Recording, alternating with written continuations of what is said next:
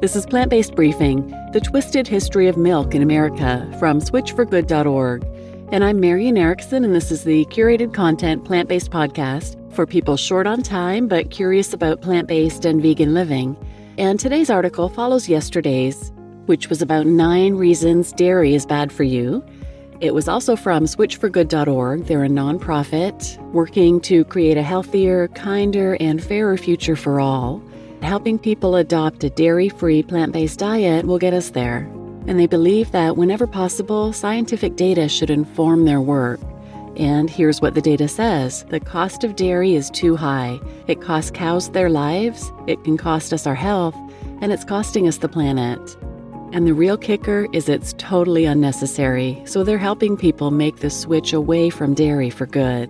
So now let's get to today's plant-based briefing.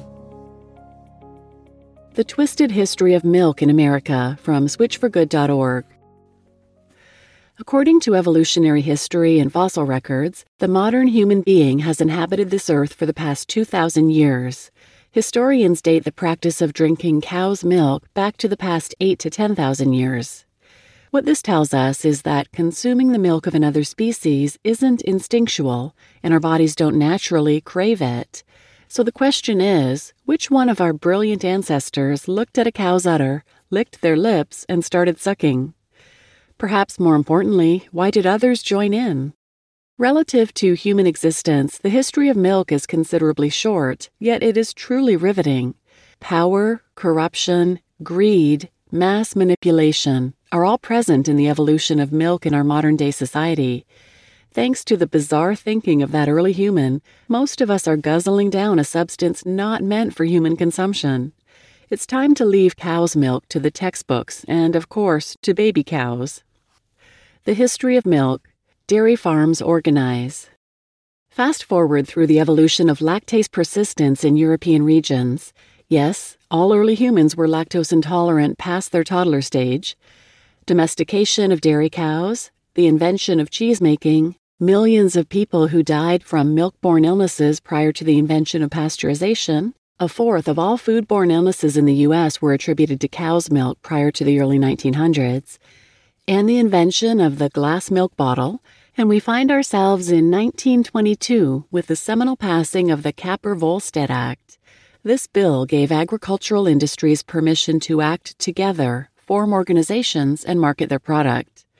While the industry was very much reliant on small farms back in the day, this bill paved the way for the enormous dairy conglomerates and massive milk marketing campaigns of today. Without it, the American people would have never known the phrase, "Got milk?" The popularization of skim milk. Before pressing further, a note on skim milk. Prior to the 1930s, most of it was literally sent downriver. Families who drank milk had one option, whole.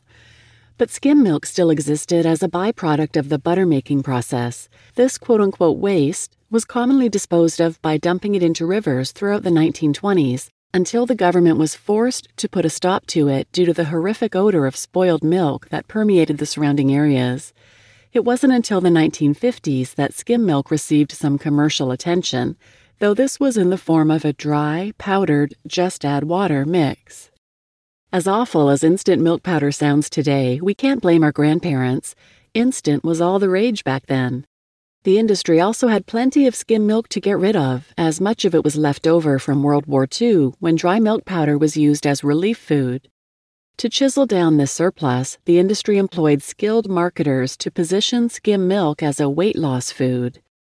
Milk dealers received backing from physicians to peddle this product as a health food, and by the 1950s, skim milk had transformed from a waste byproduct to a trendy weight loss beverage mostly consumed by affluent society. In reality, farmers just needed a way to get rid of and profit off of the skim milk they had made during the war effort, which tends to be a theme in the history of milk. Made too much? Turn to clever marketing.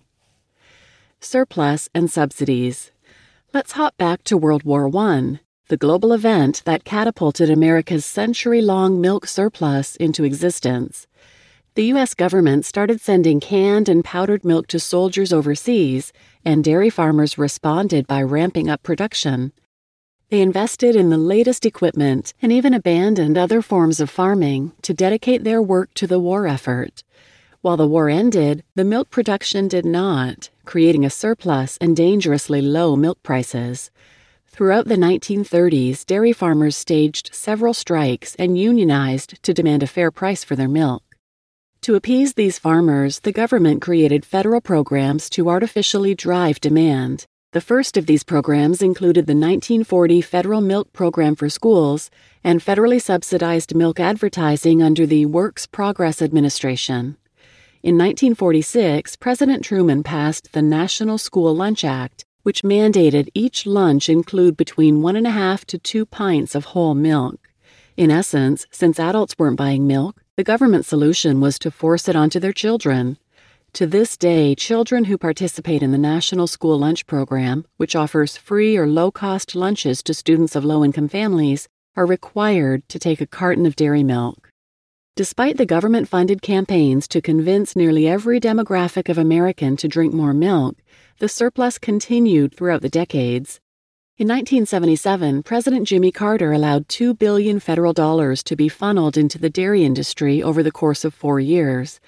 As in the past, dairy farmers ramped up production to take advantage of this government subsidy, which resulted in yet a greater surplus. The soon-to-rot milk was homogenized into quote-unquote government cheese and held in vast underground storage units across 35 states. Not only was this a waste, it was also expensive. In 1982, a New York Times reporter stated that the federal government would spend $40 to $50 million transporting this surplus dairy, and another $40 to $50 million to store it. By this time, the government was spending $2 billion in taxpayer dollars annually to support the dairy subsidy.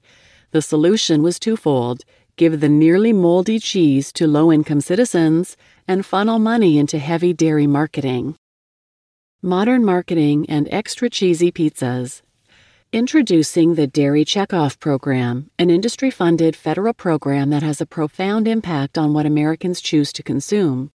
Prompted by the dairy industry, Congress created the National Dairy Promotion and Research Board in 1983, whose sole purpose was to promote dairy products by way of marketing and quote-unquote nutritional education.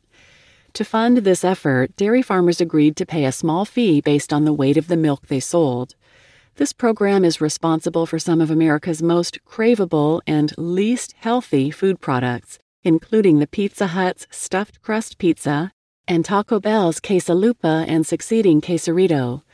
The board has worked with dozens of companies to promote dairy-heavy menu items. The result is 40% more cheese on Domino's pizzas, more milky drinks at Starbucks, and larger cheese slices on Egg McMuffins. In addition to these corporate collaborators, the Checkoff program is also responsible for the pro-dairy slogans we can never forget. Ever heard of "Got Milk?" Or that "Milk does a body good?" It's all for promotion's sake. The illusion that chocolate milk is a recovery food is also an industry-supported idea. The studies that demonstrated a positive correlation between athletic performance and chocolate milk were funded, at least in part, by the dairy industry and specifically designed to favor dairy. Scientists ensured the industry's desired result by comparing chocolate milk to water or a nutritionally deficient sports drink. Of course, most constituents don't read beyond the fold, let alone analyze scientific studies. People see the professional athlete sporting a milk mustache when they flip the page in a magazine, or they scroll through the headlines and see that a new study confirms the benefits of chocolate milk in teen athletes, and they're reminded to add milk to their grocery list. Milk has become so ingrained in our culture that we cannot see past the smoke and mirrors to what milk really is. A century-long problem the government cannot spend enough money to get rid of, no matter how much cheese Pizza Hut stuffs into its crust. Moving forward, looking back at the history of milk, we can see that milk isn't a health food. It's just a very heavily funded and well-marketed product. If that ancestor had decided to suckle a dog instead of a cow, we all might be drinking dog milk. Or if there was a mass surplus of soda in the early 1900s and the soda producers balked loudly enough, cola could have been today's pre-workout beverage. We believe milk is healthy because that is what we have been told, and there has been little to question this. Until now. Let's start asking questions. Why do adults still drink milk? Why do we obtain it from an entirely different species, let alone a being that is not our mother? Why do we continue to guzzle down a drink that leaves us bloated and uncomfortable hours later? It simply does not make sense. You just listened to The Twisted History of Milk in America from switchforgood.org, and I'm Marian Erickson, your host, and I have a number of episodes from experts about dairy. If you're interested, just search wherever you listen, search for the word dairy. The most recent one, though, is episode 302 from nutritionfacts.org, How the Dairy Industry Designs Misleading Studies. So definitely check that one out if you haven't heard it already. And please share this episode with anyone who might benefit, and thanks for listening.